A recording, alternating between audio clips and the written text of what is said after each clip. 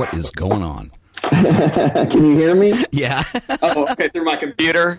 I'm recording it too. It's awesome. Oh, no. Okay, sorry. I'm having to use the same USB port because I'm out of USB ports for my printer and my mic. So Nice. I unplugged myself for a second, and now I'm replugged. Nicey. You like comments? Yeah, definitely. I like comments. What's the etiquette with podcasts? Do you say people's last names without their permission? Just give their first. They'll know who they are. All right. We have Mark. Okay. Mark H. Mm-hmm. You know who you are, Mark. He says, at Wade Griffith. This is on the Twitter, by the way. Okay. He says, at Wade Griffith, loving the latest photography show with you and at Ted Forbes. What is the wet plate style app you mentioned?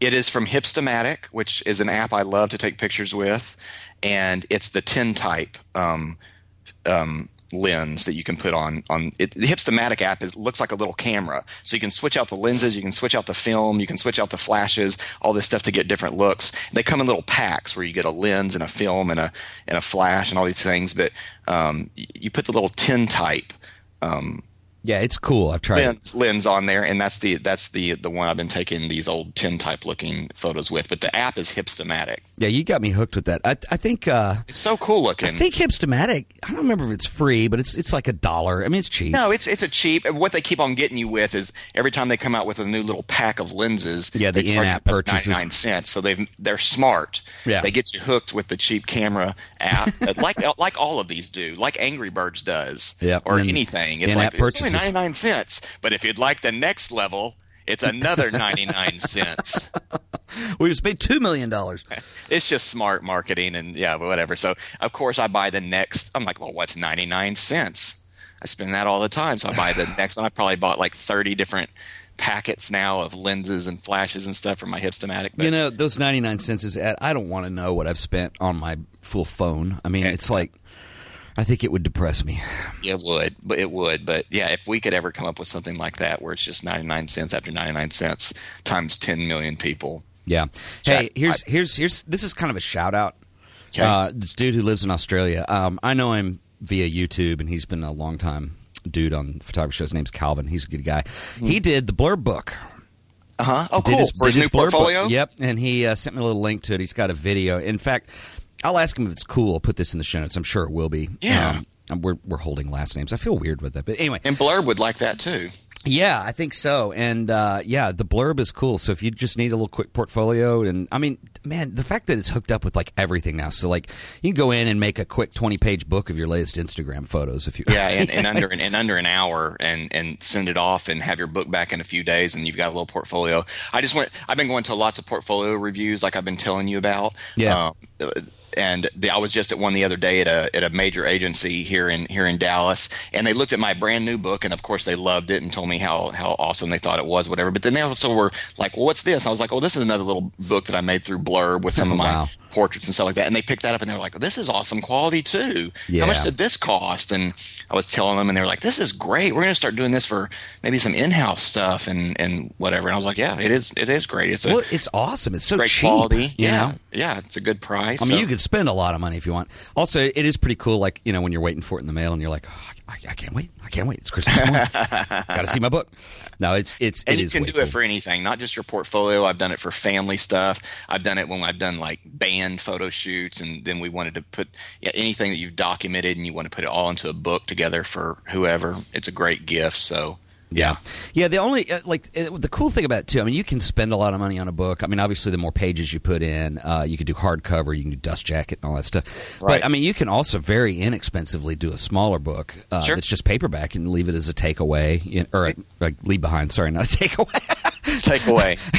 Just steal people's stuff. I'm doing an Indian giver-client interview. Mm-hmm. I'm going to show up and take your stuff. But no, that's another great thing. If you are going to a lot of portfolio reviews and you do a bunch of little inexpensive ones that are small, that's a great leave behind that people would actually keep, because as an art director or something, I wouldn't throw away something like that if it was cool photos. I would keep it, you know.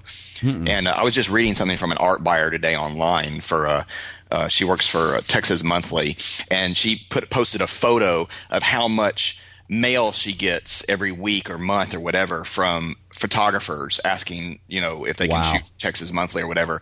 And it kind of blows your mind. You know that they get a lot of emails and a lot of phone calls and a lot of mail, but when you see this stack that she took a photo of on her desk, that's like outrageous, then you really get a sense of what these art buyers and creative directors and stuff get from photographers, and why you're maybe not getting an answer back on your email or get a sense of how high your competition is. Yeah. So if you do give somebody something, give them something that's really cool that they want to stick on their desk, because they may not call you back, but if it's cool, they're going to put it on their desk. And when a project comes up that fits you, they're going to pick up that piece and go, let's call this guy. Yeah. He wants or lady. Yeah. We have other Twitter comments. We used to have an email address where people could ask questions. I think we still do, but I don't. But there's so many social networks now. That, one, I don't remember what the email address was, and two, we got to resort that and make it easier. But anyway, they can leave them on the Photography Show Facebook page, or they can leave them on Twitter. That's right. We got a lot of signups on the Facebook page this week. Oh, cool! Yeah, a ton. Yeah, we're up to like 82 people now. Is that what it is? Just over 30 last week. We just started the group 2 weeks ago. It's not bad. No, it was last week.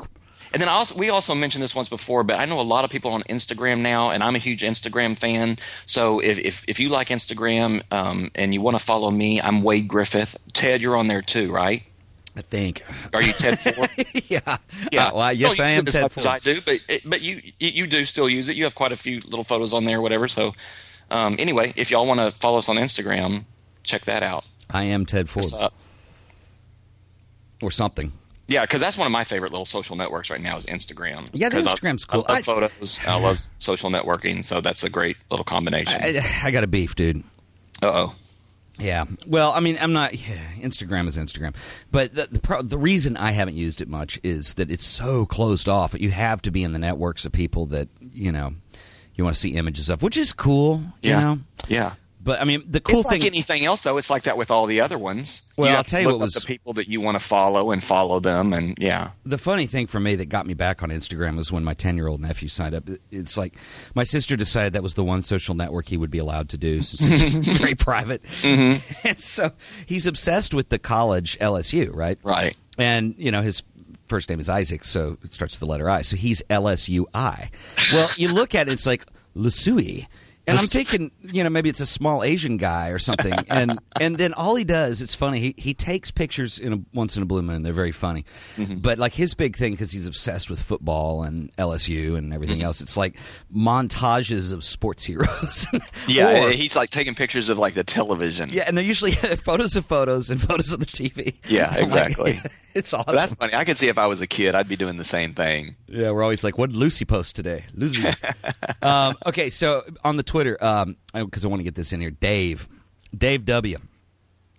DW Images. I know Dave because he showed up at the Art of Photography meetup, and he's a really, really nice guy. Anyway, Dave says, thanks for introducing he's got two.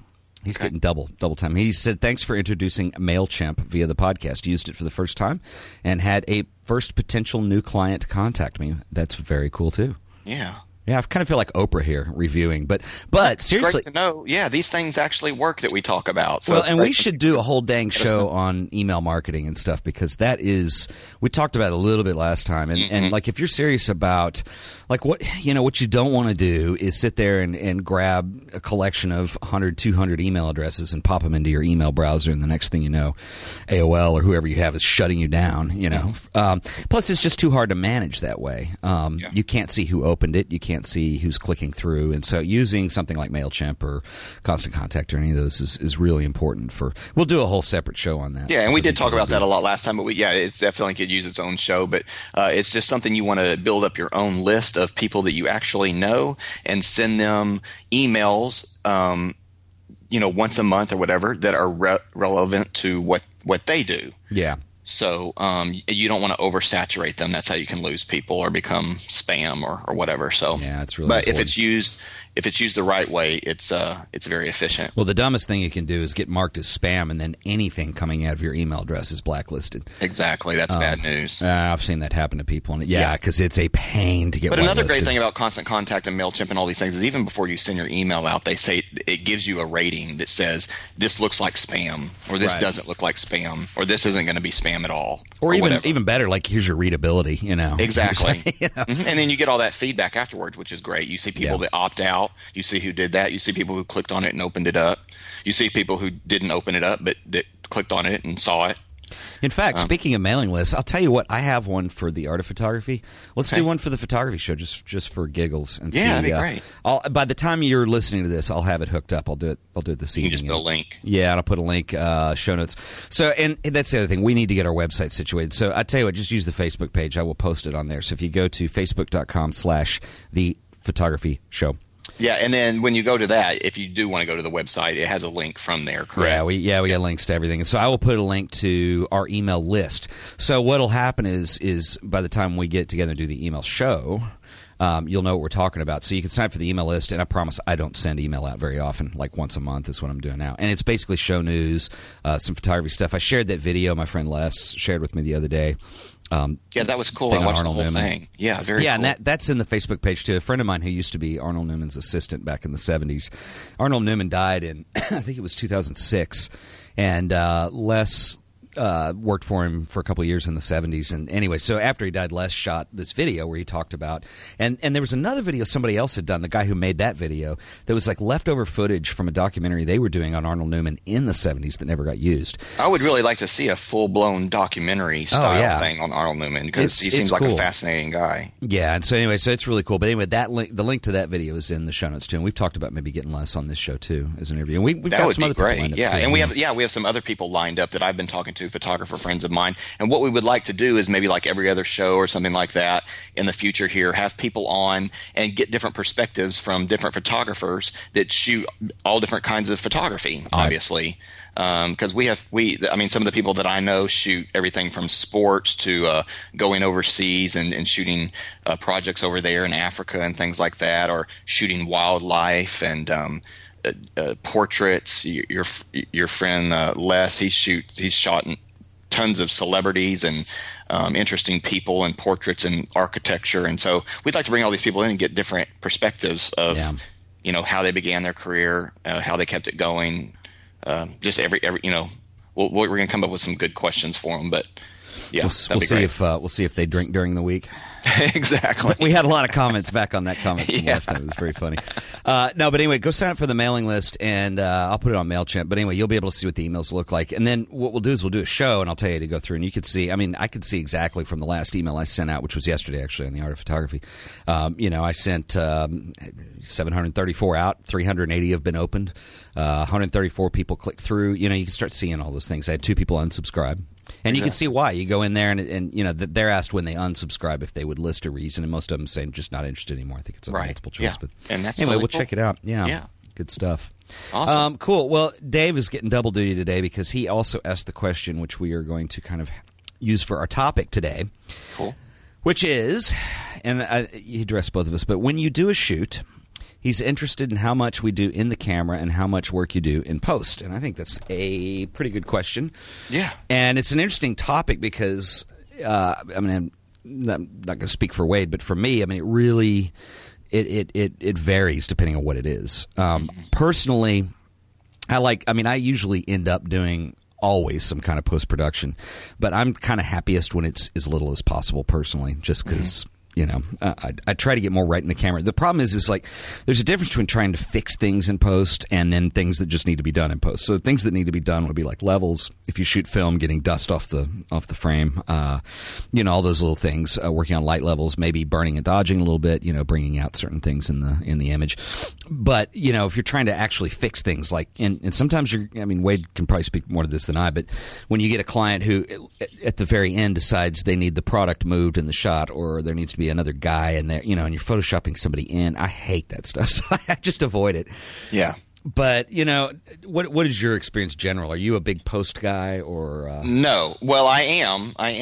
We both have art director backgrounds, graphic design backgrounds, so we can do the post if it's needed. But I would say just the short answer to this is, and the general rule is, shoot everything you can in the camera. You're going to hear that over and over and over again, probably no matter who you ask. It's easier, It's easier. It's more realistic. It's a huge time saver. You can spend so much time in post-production, way more time than if you just did everything right that you possibly could in camera. So that's everything from getting the lighting down just right to framing it up just right. getting everything that needs to be in the scene right, whether that's grass or trees, or if you're indoors, that's moving things around and having props in the right place and people in the right position and all these things. If you can take a shot when at the right time, when everything is set just perfect, and then just do minor post-production afterwards, I think that is always the way to go. But there will be, there's going to be the situation almost every single time where you're going to have to take stuff into Lightroom and into Photoshop afterwards and do at least minor retouching every time, whether that's removing blemishes or removing spots off the camera lens, taking things out of the photos like exit signs or things that don't need to be in there that are ugly, stuff off people's shirts and pants, whatever, pimples. It can go on and on. Boils. Depending on what you're shooting. Right. Canker sores. Yeah, exactly. Gross. All that stuff exists. But, the short answer is just to do everything in camera and then just do as little post-production as you can afterwards. I know that there's a lot of photographers, especially major photographers, who their work is the work that it is because they do so much post. Mm-hmm. And I would think that if that's the case, I'm almost probably going to hire someone. I usually always do my own post-production work, but if I'm ever getting super busy or I need to take it to a next level of, that is amazing retouching, I'm going to hire someone to do that who does that full time. Yeah, and that's something I don't think people think about or discuss a lot. But no, and that's not a new thing. Even in that Arl Newman thing, he had other people do his post work. A lot of guys did. Right. And, if there's somebody who really specializes in something that you want as far as a look or something like that, having somebody else do your retouching for something very specific like that actually is not a bad idea, particularly if you're busy and money well spent. As a photographer, you want to surround yourself by people who are experts in their field. Right. And you may be an expert at what you do, which is taking the picture. But when it comes to post-production, if someone's devoting their entire livelihood to that, they're going to be way better at that than you. So why not if it's the type of photo that needs to be at that level or the client wants it to be at that level, then handing it off to them and letting them do that and is the way to go. Well, particularly if it's like, in my case, if it's something that I'm just going to have to experiment to get right, and it's going to take me, 20 hours of a 40-hour work week to get it done, mm-hmm. And you're going to be able to hire somebody else for 2 hours that's going to just take care of it, Exactly. There's a difference between, especially, I guess we're talking more too, if it's paying work from a client, mm-hmm. You have a deadline to adhere to. Right. Yeah. Versus your own stuff, and if you're, a lot of my own stuff I'm shooting to learn, so that's totally different. I wouldn't use an outside person probably on that. No. It would really have to be a special case scenario, but no, I've always really done my own post-production work, but just this year, some projects have come up where I've put a retoucher into the estimate for the client, right, because of the high level of quality that they wanted, that we talked about in the meeting at the end, that I knew was going to be such a great amount of time, right, that, and such a high level that I just wanted to go ahead and have somebody else take care of that. But up to this point, I think it's great to know how to do your own retouching. I think that's super critical as a photographer, especially in this day and time with everything being digital, because if you're not a good retoucher of your own work, well, then you're kind of losing some ground there, and other people are going to kind of pass you by there, right, because that's just something that's needed. But just Ted, why don't you take them through just real quick, even just on personal stuff that you do or on projects that you've worked on for someone else or whatever. Right. What is kind of your process from start to delivering the final pictures? Well, my process is going to be, and probably because, like we said, we both come from design world backgrounds, but I do have a process, and that's kind of what I threw down on the outline here that we were talking about. And whether it's, if it's for a client or even a lot of my more serious personal work, and I'm not talking about, hey, it's a nice day outside, I'm just going to take my camera out and shoot and mm-hmm. goof around. That's all well and good, and that's like improvisational photography, I always call it. Mm-hmm. And it has its place. It's maybe street photography's like that a little bit. But, if I'm working on something that's very specific for a portfolio or something that I'm going to do a print out of, or stuff that, that I'm going to be really proud of, I tend to conceptualize that first. And if you follow the other podcasts that I do, we did a masterclass a couple years ago where I went through a lot of exercises and stuff, things you can do if you are trying to get better at that kind of conceptualization and kind of pulling yourself out of the tendencies to do the same kinds of things every time. So anyway, all this to say, plan out your shoot. Yeah, first. this is a planning stage, pre-visualizing what it is that you're going to shoot, what it is that you're going to need, and this is like, just basically what you're doing is you're thinking through to the end result of what you want it to look like. It doesn't have to be perfect. You can make changes along the way, but what you're trying to do is give yourself kind of a structure and a direction. And but will you even go as far as sketching things out? Sometimes.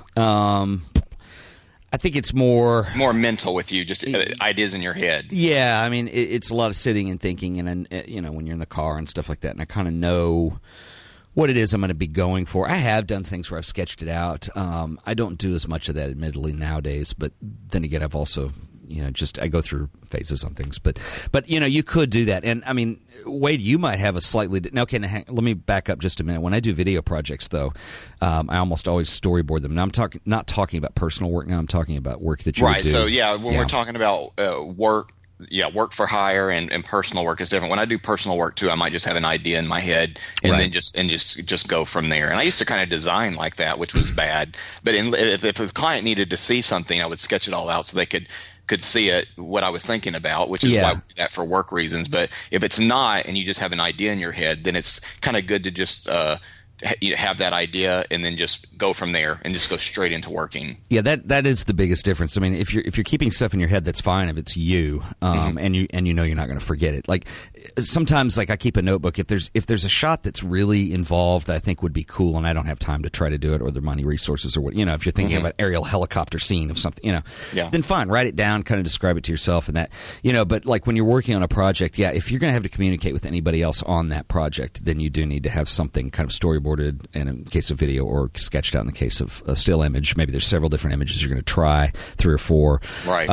And this is helpful whether it's personal or specifically client work, because I think when you're doing client work, the chances of having an assistant on the job or somebody who's a food stylist, or there's other people you probably will work with, and it's really important to be able to communicate those things. Like Wade was saying, when he was a designer, he used to do that, and it's a bad idea.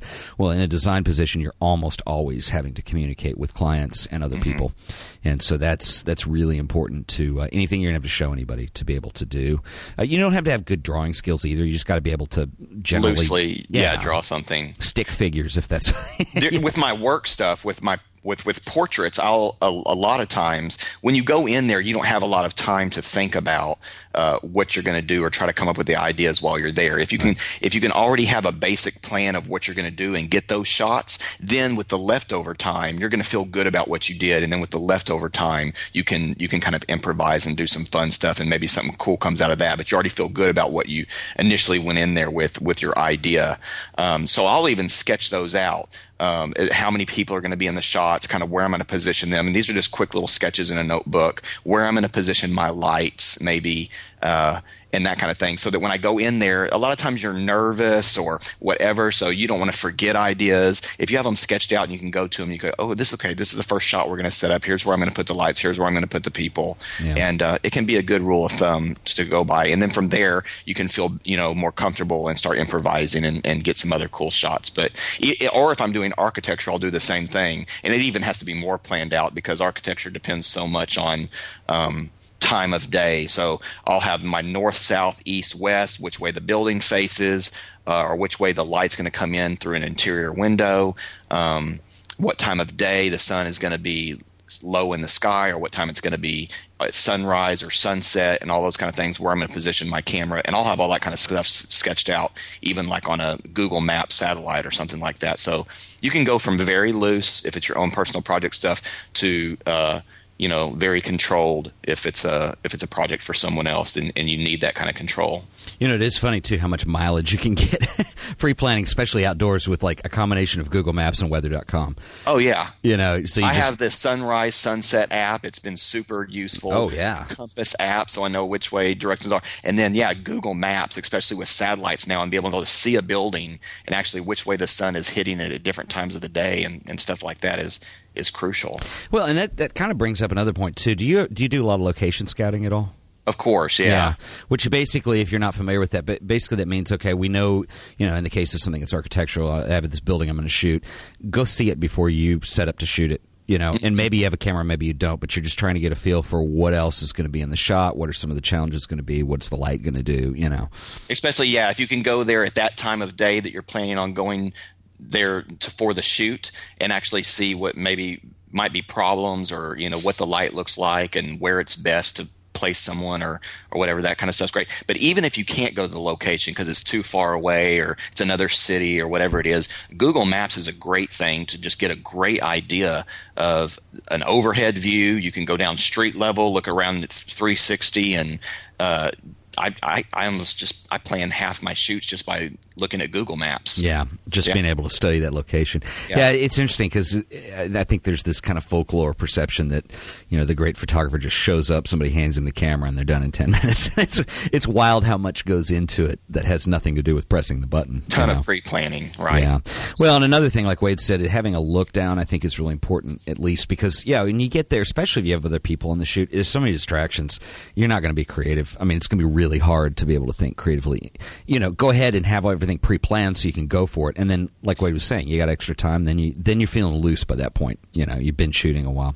It's just kind of like a job interview. You're going to feel much better about everything if you've planned ahead and you've got all your ducks in a row before you get there. You'll feel a lot more confident than if you go in just kind of willy-nilly and winging it. You're going to be a little bit more nervous about it because you don't know what you're going to do. Well, one of the worst things you can do is go in there and then either one, be nervous if you're shooting people or if you're working with other people, or two, just be too distracted. And then you're forced with okay, I brought all these images home. I've got to make them work somehow. Mm-hmm. And that's bad because then there's going to be post, there's going to be fooling around, there's going to be massive light level changings and curves and, I don't know. It's just planning that stuff out in advance. It's just like the Boy Scout motto, be prepared. Yeah. An ounce of preparation is, well, or like the Carpenter model where they say, measure twice, cut once kind of thing. Yeah. And I think that's really important because, if like you were saying earlier, if there's something, there's polish that you do in post, basic level adjustments, color saturation adjustments, face retouching, things like that. But then there's other things like, okay, so if let's say you're shooting someone and there's some weird object that's in the background, and if it's going to take me another 20 minutes to reposition that and figure that out, I'd rather do that than spend another 4 hours trying to figure out how to cover it up in post-production. It's just going to save so much time in the long run. Just get it out of there before you take the picture. Yeah, and that's, post-production's kind of fun. I think a lot of photographers, particularly on the amateur level, get into it because it's something they can do without their camera to their own photos. Yeah. And, but, I think there's a big difference. I think a lot of times when you look on Flickr or even 500px to a lesser extent, or, a lot of the images that people are doing online, there's so many of them that are so over-processed. And right, that's what you don't want to go for. Anything that ever looks fake or that looks like it was retouched. Then, if that's the case, then I think you've done a bad job. Yeah, I think some of the stuff I see a lot, with black and white images is that the extreme high contrast where you start losing details that would have made the shot actually pretty nice, and then the big vignette that goes around the side, the circular vignette that's too heavy.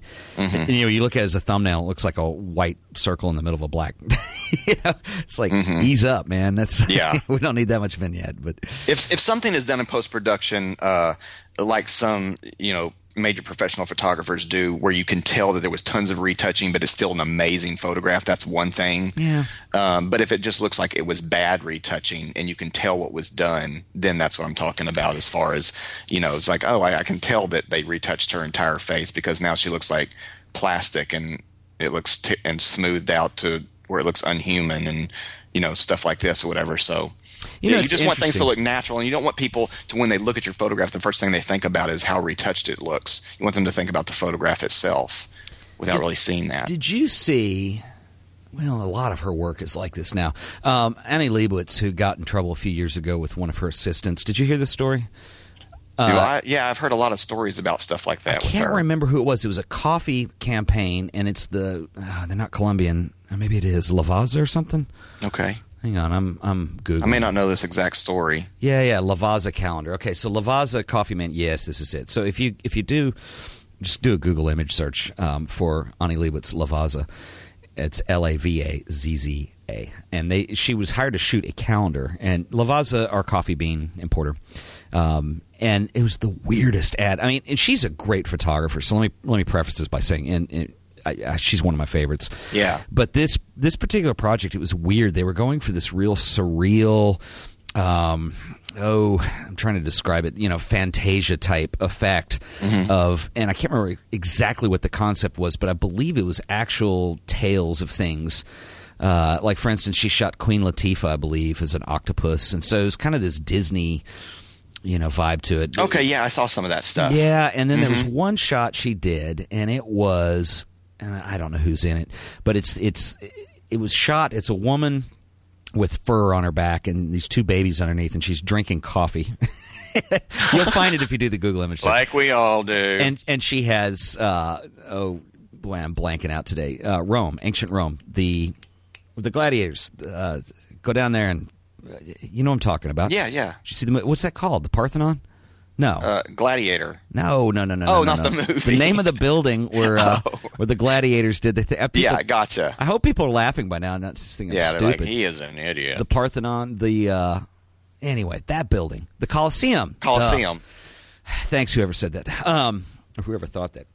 So anyway, what happened, the story is that, and I may be getting parts of this wrong, but one of her assistants went out to do a location scouting pre-shoot and basically just went to the Coliseum and shot some images and brought them back.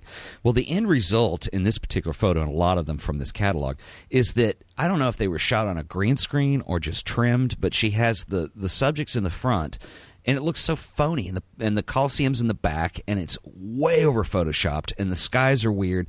Well, apparently she was getting sued by the assistant because she just used his shot. She didn't go reshoot it herself. Oh, wow. I don't know what their business arrangement was on that, but it sure is a half-assed little way of doing it. I don't know what... I mean, it could be. There's so many things that you don't know about these kinds of projects. So, for instance, you have Annie Leibovitz, who's this renowned photographer, and it could have been a very difficult client. It could have been a weird situation, but it paid. I mean, there's so many variables that go into. I can't just sit here and say this is a bad job that I don't like. And I don't know what went into it. But having said that, it's really bizarre. So, if you just do an image search for Annie Leibovitz Lavaza, you'll start seeing things, and they're all bad. There's a woman lying in spaghetti, and it's just bizarre what she's done on this. Well, so I mean, even with top-notch photographers, things can go wrong, and they're still learning all the time. And a project can just go bad. It can happen. But a lot of, when people hire somebody like Annie, they want her brilliance. They want the kind of photos they've seen from her before, and they want her hand and everything, and they'd really probably like her to take the pictures. But I understand at the same time that people get really busy, and they also have a team, and so when they hire her, they hire her team. So it is weird that maybe this other girl took some of the background pictures, and that's part of the controversy, is that it wasn't Annie that took the pictures, but that's how it is. Sometimes you're hiring a person, but if they have people under them, you're hiring the team. So, well, and here's the weird part. I've just noticed in going through these, some of these are not from the Lavaza calendar. She did another campaign for Disney, which was equally strange. I saw that one too. Yeah, it's like a guy in the water in a cave. Yeah, you've seen these. Thing. They've got King Arthur. They've got, I think, the Queen Latifah as the octopus was from something. They got Peter Pan, and they're bizarre. And it's like, and again, I don't know whose decisions things were, or whatever, but.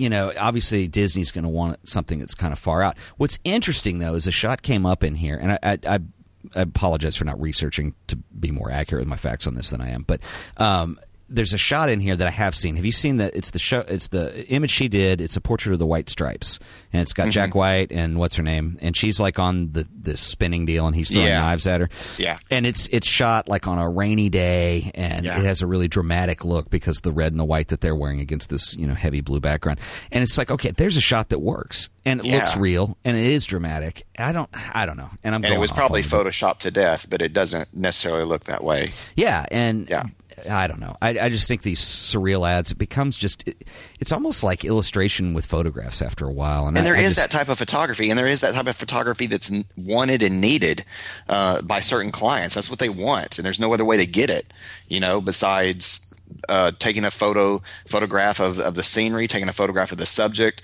taking a photograph of this fake alligator prop, and then merging all these things together in something that kind of looks part photography and part illustration. There's there's a great need for that or desire for that. So I mean, that's what she's doing. She's kind of doing what the client wants. So I can see that. And we're so bombarded by that in movies anymore. But I have the same feeling when I see a movie that's just overindulged in graphic effects and post production.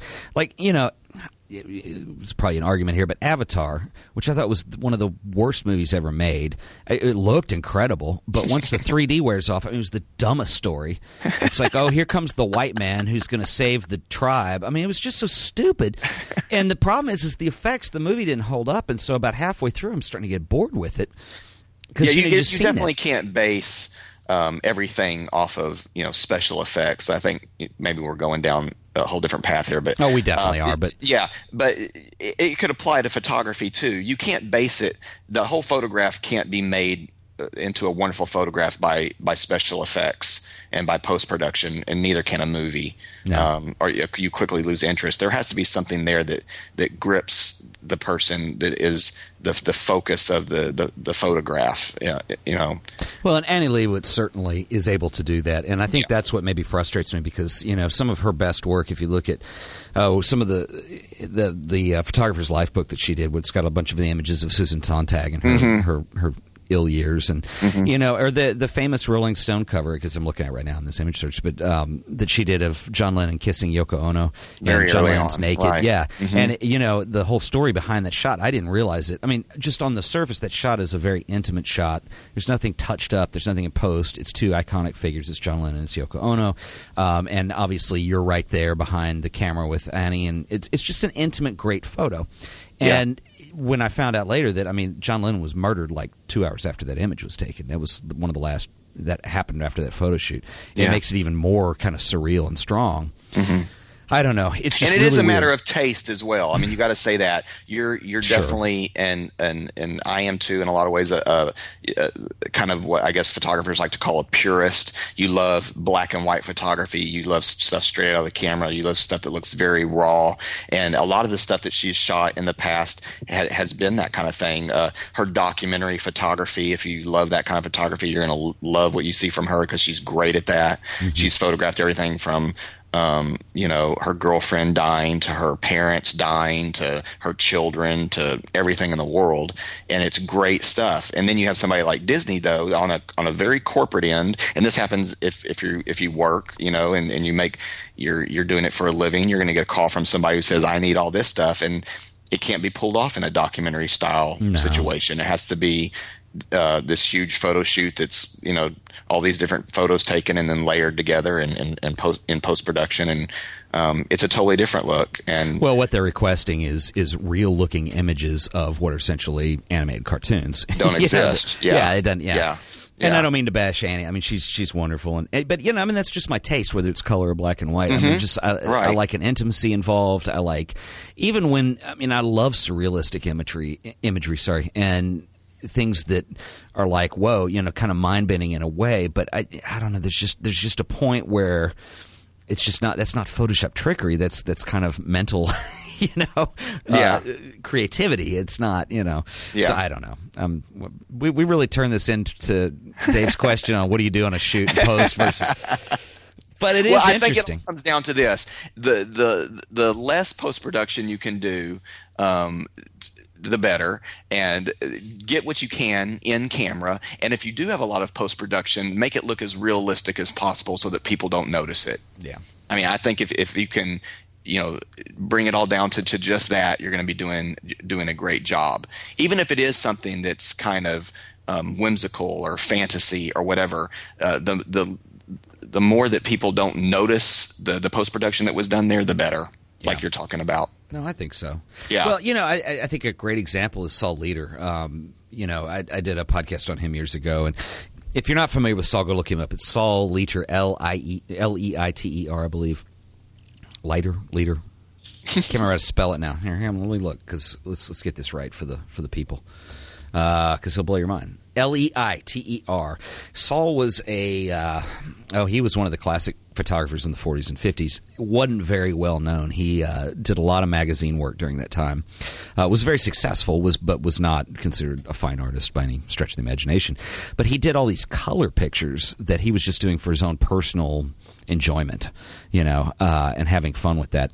And he kind of got rediscovered, just boxes of these things that in probably about the 90s. And now he's really well known as this fine artist who did this kind of, these really surrealistic street photos that are these very vivid colors and very beautiful. Now, this sounds a lot like what's her name? Like who? Black and white photographer who was the nanny. Yeah. Very similar to that, except Saul Leiter was known. He was a working photographer. In the 40s and 50s. Where she wasn't known at all at the time. He did a ton of work for. I'm looking at the Wikipedia article. It would have been major magazines at that time, like Look or. I'm trying to think of what they, fashion magazines, stuff like that. Mm-hmm. And then, basically kind of came out with some color work for a couple of personal exhibitions later on and became more recently known for this. And anyway, but a lot of it's abstract, and it's like him shooting into reflections in windows or street puddles or, people who aren't facing the camera. Anyway, it's a really great example of how you can still have that tactile feel to it, but start getting, I guess, things that people would consider effects out of stuff, but they're done in camera. In camera, right? And I think that's really. Anyway, go look up Saul Leiter. It shows a more creative process. Here it is, Esquire and later in Harper's Bazaar. And also at that time, it's important to note that publications, it was expensive to print in color, and most people didn't do it on a regular basis. If you look at old magazines, they're usually black and white, with the exception of the cover. And so things like Esquire, Harper's Bazaar. So he was not doing a lot of color work at that time for those people. So, anyway. Well, like one guy right now that is I'm always interested in is the guy that does Maddie on things, the coonhound, the dog that's standing on different things or hiding behind bushes. In a box, or he puts him. He doesn't do any of this kind of stuff in post production. The dog can just balance or get into any kind of shape or form or get inside anything, and they're always funny. You talking about Wegman? Yeah, no, I'm talking about. I'll have to look. Maddie the dog. We'll put it in the show notes or something. But okay. Maddie the coonhound, and he has a book out right now called Maddie on Things. Here it is, Maddie the Coon. All right, I thought you were talking about Wegman. Sorry. No, this is kind of a modern day guy. Okay, so MaddieOnThings.com. This is hilarious. I love it. Yeah, this is hilarious. He puts Maddie in all different kinds of positions, and he's on Instagram. So if you follow him on Instagram, you get like Maddie every day in some kind of new position, whatever. But it's great. What we're talking about in camera creativity, no post production. Dude, this stuff's awesome. Yeah, and he just came out with a new book. He just published everything that he's taken the last year, and he's been kind of traveling all over the U.S. and taking Maddie with him and putting her, in different positions. What's this dude's name? I can't remember his name. He doesn't put it on his own site. He's got a Tumblr site just called Maddie the Coonhound. Ron Humphrey. Okay, yeah, that's it. There you go. Dude, this guy's awesome. It's look totally into him more, because he also has a website where he does. He's taken photographs of people that he knows as he's traveled the country, like really great photographs of them in their home, and then he's interviewed them in an audio form. So you look through the photos that he's taken of these different people, and then the audio is playing of them being interviewed. So it's a really cool audio visual thing that he's done on another website. If you dig enough deep into it, this is really nice. I'm sorry I don't have those all right off the top of my head, but we'll find them and put them in the show notes. What's just absolutely genius about this is it's very much like Wegman in the sense that he's got this dog that he's shooting doing very funny things, but the images look nothing like. It's totally different style. I think this is awesome.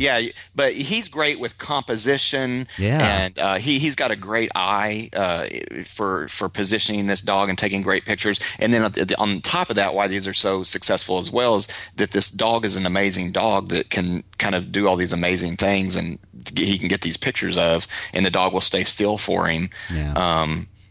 So it's a great combination. And the deal is he picked up this dog, Maddie.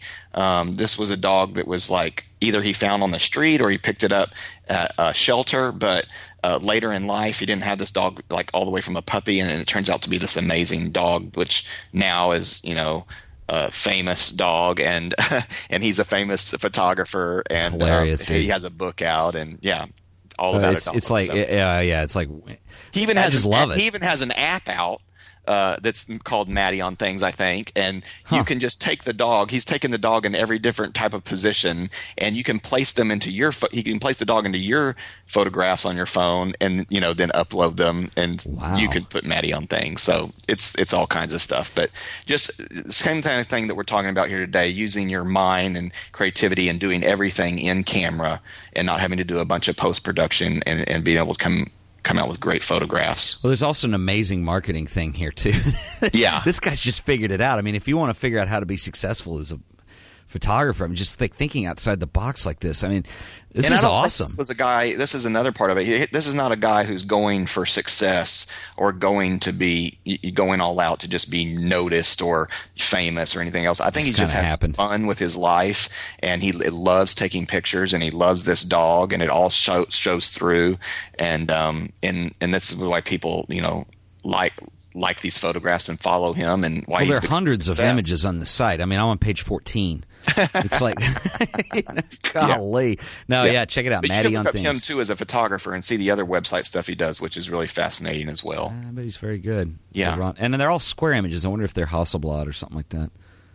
Not that it would matter. They may be, but I know he also just does some stuff with his phone too. So and maybe all kinds of things. Yeah. Oh yeah. It's very cool. Yeah. Check that out. MADDIE on things.com. We'll link these in the show notes. And you know what we could do too. I mean, it's just like I need anything else to do in my life.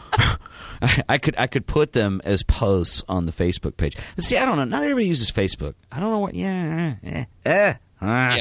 Well, I would say the majority of the world is on there though. So it's just something we can do. And if you're on there, then great. If you're not, then you can go to the. You can suck it. You can go to the show notes or something like that. No, I'm not going to tell anybody to suck it for not wanting to use Facebook. Don't do that. We're going to lose the audience. Yeah. Well, and I think you can bash a lot of people, Ted, but don't bash our audience. Well, hey, full disclosure, I think Facebook is as creepy as it gets. So go figure. Like, okay, here, all right, I got a beef. Okay, you got a beef. I got a beef. This is what's you causing. You need a T-shirt that says "I got a beef." I got a beef. Your tombstone's going to say Ted Forbes. He had a beef. Check it out, dude. Okay, so I have a peeve is what I have. All right, this is what drives me to drink during the week. One of the things. I know, and I'm not going to call anybody out, but here's the deal. People follow me on Facebook, and I follow back. There's nothing you're going to see in my life on Facebook. I just try to be etiquette-wise. I follow people back. What drives me to drink is when I have somebody follow me. They never reach out, no emails, no nothing, but then they start tagging me in their crappy photographs. Sorry, dude. It was one photo. No. Just kidding. No. One dude did it over and over. And so I go in there, remove my it's like a photo of his kid. It's bad. It's like, Oh, it's not even you in the photograph. No, it's not me. I see. But what they're doing is they're trying to be social media networking, and so they're putting other people's names in these photos so that my followers would see it and all. It's like, dude, come on, Yeah, not cool. Dude, that is a peeve, man. It just it makes me want to beat my head against the desk. Only tag people that are actually in the photograph, and then if it's a bad photo of them, don't go ahead, don't tag them either, because they don't appreciate that. No, and I mean, what it came down to, and the guy stopped doing it, but I had to send him an email and said, dude, why do you keep tagging me in every photo you put up? Oh, I thought you'd like to see it. No. I mean, I'd like to see images, sure, but don't irritate me and get me to see it that way. Right, yeah. So anyway, I mean, literally it was like daily I'd go pull my name out of 4 photos at a time. And it always says, are you being harassed? I'm like, well, no, I'm not being harassed. I'm just being annoyed. Yeah. Yeah, that's my But beef, the one dude. cool thing about social media sites, too, is there's so many great privacy restrictions and things that you can really narrow it down to who you want to be friends with, who you want to see things, all that kind of stuff. You can get it as private as you want it to be or as open as you want it to be. Yeah. And so if you're a private person, you can do it that way. If you're an open person and want everybody to see everything, then great. But at least you have those options. Wade. What? I think maybe I should become a private person. I think that's impossible for you. It is time to stop opening the kimono.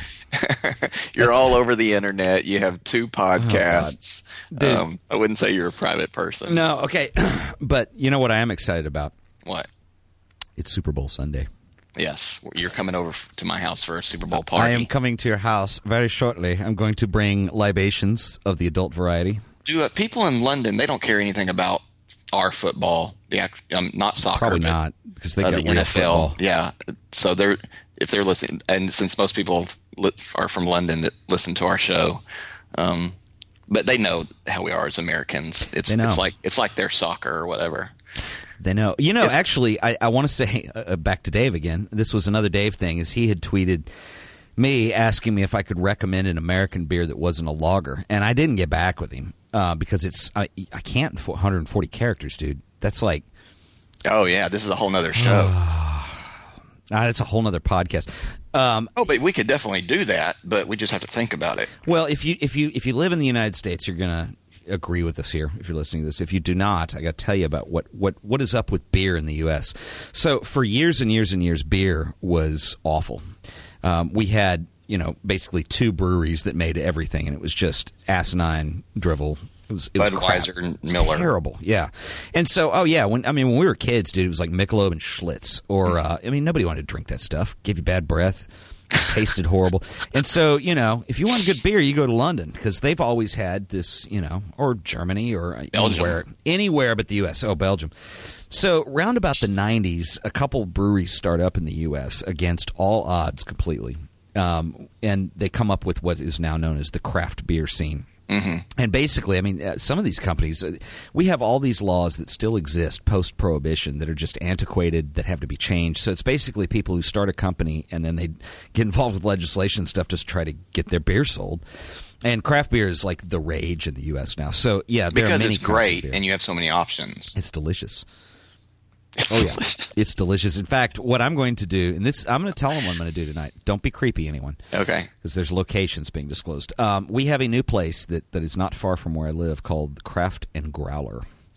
Don't be creepy. And so anyway, what I'm going to do is there's a new law in Dallas anyway that basically allows for a bar that can do takeaway.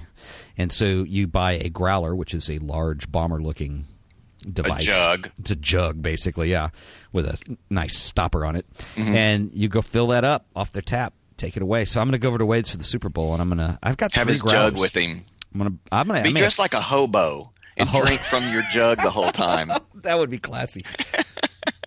No, but it is really cool and it's really fun. And these jugs are awesome too, like from a design perspective and stuff. There's all different kinds from $5 to $60, and they're cool looking and they've got cool logos and stuff on them. And you can put your favorite beer in there and take it home with you and sip on it for a few weeks or just drink it all at the Super Bowl party. Yeah, that's what I do. Don't waste any.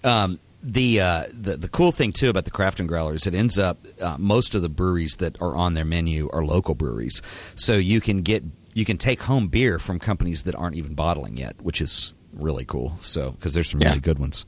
Petacolis, dude. Now we're gonna have to change the title of our show though, the photography/beer show. The beer show. So if they have it, they had their grand opening finally yesterday. Okay. And they had the Stone Vertical Epic 12-12-12. Do you know about that? Mm-mm. Okay, so Stone Brewery, I believe they're in California. Is that right? All right, don't check me on that. Stone, they were doing this limited edition run that they started in 2001. So each year, it would be whenever the dates matched up. So the first one was January 1st, 2001. The second year's release date was 2/22. Mm-hmm. Third year was 3/3/3. Well, last year was 12/12/12. So this is the last of that series that they're going to do. So supposedly they got some of this on tap in there. So if they've got it, I'm going to get it. I've had it. It tastes like molasses. It's so good, dude. It's rich. It's like licking molasses right off the tree. I need a drink. That's their tagline. I can't drink. It's 1:40 in the afternoon on a Sunday. Well, I think people are be poor form.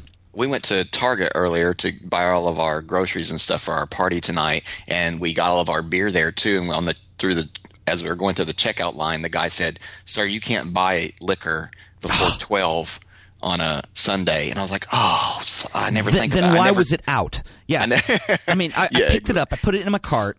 So I had to take it out and put it at the end of the shopping line, and with there was 20 other things of liquor because everyone else had been doing the same thing today because Super Bowl Sunday. That's fun. So we weren't alone, but then I ran out later. That's an example of one of those bogus post-prohibition laws that still exists. Yeah, I just told him I haven't drank before noon on a Sunday since I was a homeless person. But well, yeah, and like somebody who really had an alcohol problem, not selling it before noon on Sunday is going to keep them from drinking. Seriously, dude. It used to be. Do you remember when we were? But we're going long here. Do you remember when we were kids? I remember. Do you remember Blue Laws? Mm-mm. You couldn't basically Blue Laws. You couldn't buy much of anything on Sunday. I remember in Dallas proper. Right. Yeah. I know. Yeah. It just changed around here like a year ago. Yeah.